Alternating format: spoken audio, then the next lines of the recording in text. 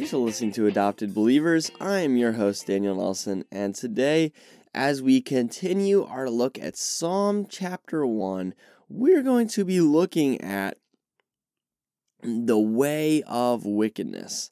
So today's readings are coming from the Christian Standard Bible. I encourage you to open your Bible as we study, and the passage reads like this: "The wicked are not like this. Instead, they're like chaff that the wind blows away. Therefore, the wicked will not stand up in the judgment, nor sinners in the assembly of the righteous. For the Lord watches over the way of the righteous, but the way of the wicked leads to ruin." So, before we dive in, I do want to share with you, I enjoy when I'm able to give you guys, some insight into how this podcast is made. And so what I'm actually doing is, I'm thinking about trying a new method where when I prepare notes, I'll prepare half of the one I'm going to do today and then half of what I'm going to do tomorrow. Because sometimes, it's kind of hard, because I'm a senior in high school, so I suffer from a condition called senioritis. And for those who haven't been in high school in a while, senioritis is where you just have lack of motivation to do anything. It's very common. You see this all the time. And it's really just the natural tendency to be a bum. And so so what I do is I'm trying to be smart with myself, where I will put, a halfway finished thing. That way, I can tell myself, it's okay, you've already done half of it. You've got the framework laid out. That way, which is something that really only takes 2 minutes, my brain is tricked into thinking that the hard work has been done. So I'm trying to be smart with myself, And one quick thing, this has nothing to do with the passage, but it's really a weird thing I'm going through right now. It's how to pray about scholarships, because there's so many scholarships, and a lot of them you really don't do anything. You just apply and you hope you get drawn. And it's weird praying about that, because it's like, Lord, may I get this handout? It's like, I didn't do anything to deserve this. I just envision God in heaven being like, you got arms and legs, get to work. But at the same time, there's no reason not to apply for these scholarships. I mean, it's like free money. But that is my piece of the day. Normally pastors have a fun story that actually applies to the passage. This doesn't apply to the passage at all. So let's dive in. You're not here for that. So who are the wicked? That is our first question today. Who are the wicked? The wicked is actually not defined. It's more shown, like it is in the first stanza with the righteous. As we go through these Psalms, you're not going to see, systematic theology points. You're not going to see, the chief end of man is to glorify God by enjoying Him forever. That's an important thing, but you're not going to find that in Psalms. What you're going to find in Psalms is, the wicked are not like this. Instead, they're like chaff that the wind blows away. Theologians, especially in textbooks, they hate analogies. It needs to be cut and dry. But David, I don't know that David wrote this, but I love calling the psalmist David. The psalmist loves analogies, metaphors, word pictures, because that's beauty. And you are going to remember truth in a beautiful form much better than in a cut and dry form. So, the wicked, in the first stanza, we see that this righteous person is assumed, and in the second person, the wicked person is assumed. The wicked is actually much more broad than it is in the righteous in the first section. And that's important, because everyone who is ever born is actually born into wickedness. Wickedness is living in defiance of God and His law. And we as sinful creatures, we naturally do that. You don't have to tell a 3-year-old to kick and scream. 3-year-olds kick and scream. You don't have to tell, students in middle school and high school to cheat on a test. They'll cheat on a test. You don't have to tell people to sin because they naturally do that. You have to tell them to do the right thing. It's really easy for us to, in abstract, say, well, humans are naturally good. And, they just, society makes them do all these bad stuff and That's not backed up by experience. There are very few people. I don't know of any parent who's ever said, oh, I just have this problem. My son, he's just so obedient. I can't get him to do what's wrong. I mean, if you got a child like that, good for you. But I hate to say it, but I was not like that to my parents. My parents had to say, Daniel, come on over. And that's 3 spankings, And then I try and run away from the spankings, and then I'd get more spankings. That is the natural way of humanity. That is all humans. Getting spankings and running away from more. So, all of us are born into wickedness. Living in rebellion against God is not something that just happens when we turn 8 years old or we reach some age of accountability, where we were good people then, but then we sinned and, when you sin this time, I'm going to hold you accountable for that. There is reason that David says in Psalm 51 that we get conceived in sin. Now, does this mean, that every baby that's aborted goes to hell? There are ways. Now, that's a long conversation that I cannot get into here. And there's a lot smarter people that have addressed this topic. Then, I'm going to let them do that. But I can tell you that God is just, and believe it or not, God can come up with a way of saving anyone. Even infants, even people who have not made it outside the womb, God can come up with a way to save them. I believe, He is creative enough. If He can save me, He can save them.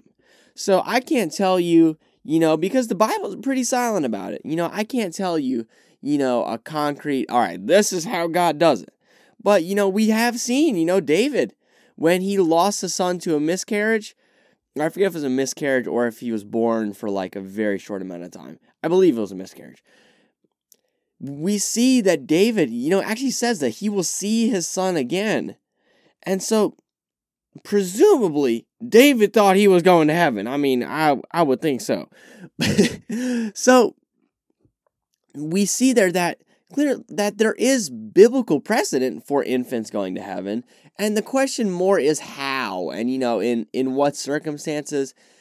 I can't tell you, because of this passage, and this passage, every infant who dies goes to heaven. But I can promise you that God can find a way for those infants to go to heaven. And God is a just God. What is just and right will be done. And so that's just a tidbit into all being born into wickedness. And really, there is a strong call here for us to look at what happens to the wicked. The psalmist first contrasts them with the righteous man. Okay, we've seen who are wicked. Who is wicked? That is everyone who is born. If you are a human, you were at least born into wickedness.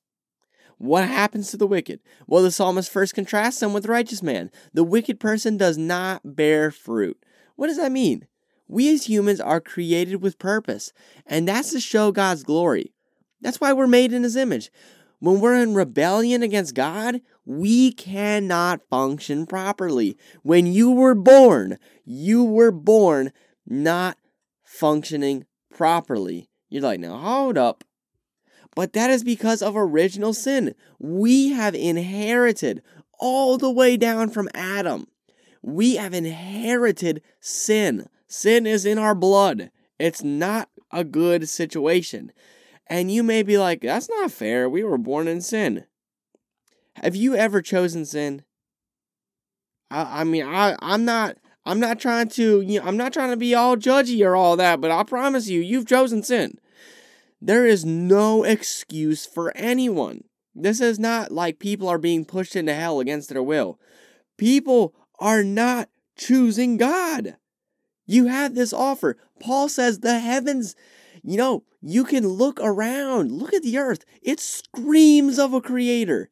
There is no excuse for people going to hell.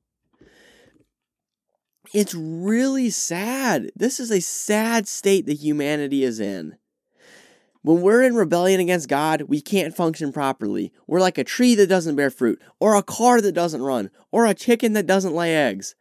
We also see that the wicked are blown away. Apart from God and His Word, there's not a lot of sure things in this life. All of world history attests to the fact that there are no sure things. Even the greatest empire in world history, the Roman Empire, couldn't keep from collapsing. There's nothing better than being in a crisis and just clinging to God's Word, because that's all you have left. The misery of the wicked does not stop on this side of eternity, though, because just taking a look at the world, it looks like the wicked have it made. From a human perspective, who's to stop you from lying on your tax forms, or stealing a little here and a little there, or, looking at a little bit of pornography, just, your spouse won't see it. Paul actually alludes to the fact that Christians have worse lives than their worldly counterparts. He says that if there's no resurrection, then Christians are most to be pitied of anyone. If there's no hope in the afterlife anyways, why not just party it up? Christians are investing in eternity, and if there's no eternity, all that investment is for nothing. Each man, however, knows that there comes a day and time when we will be held accountable for what we've done. We have an inner sense of the fact that there is justice and that there will be a reckoning for sins. All people, because of their natural bent towards sin, are naturally heading down the road to hell forever. But there is hope. And this is our third point today, a call for repentance. We've talked a lot about sin and judgment, but there is good news in this. David did not talk about there being two paths, the way of righteousness and the way of the wicked, just to make God's people feel good and the wicked feel guilty.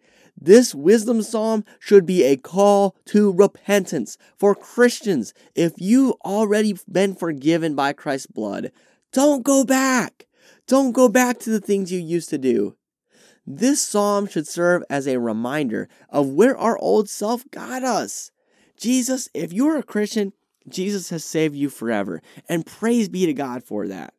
But don't live in your sin. And if you don't know Christ, I implore you, I hope this psalm shows your need of Him. If you don't trust in Christ to pay for your sins, God will hold you accountable for that.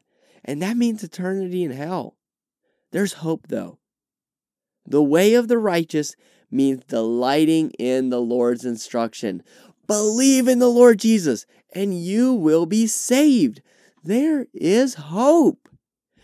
You don't have to live on your own. You don't have to pay for your own sins. Jesus Himself has given you the offer of having your sins paid for. If you don't take that, your sins will not be paid for. You'll have to do it on your own. And the only way that humans pay for their sins is spending eternity in hell. But there is forgiveness. Turn to Christ. You won't be able to pay for these sins yourself. Go to Him. Be forgiven. That's it for today's study of Psalm chapter 1, verses 4 through 6. If you haven't already, follow our podcast. Turn on notifications. I encourage you to tell people you know about us. That's one of the best ways you can contribute to our podcast. And I would encourage you to tune back in next time. We're going to be looking at Psalm 2 and looking at a royal psalm. But without further ado, I will see you all next time in our study of Psalm 2.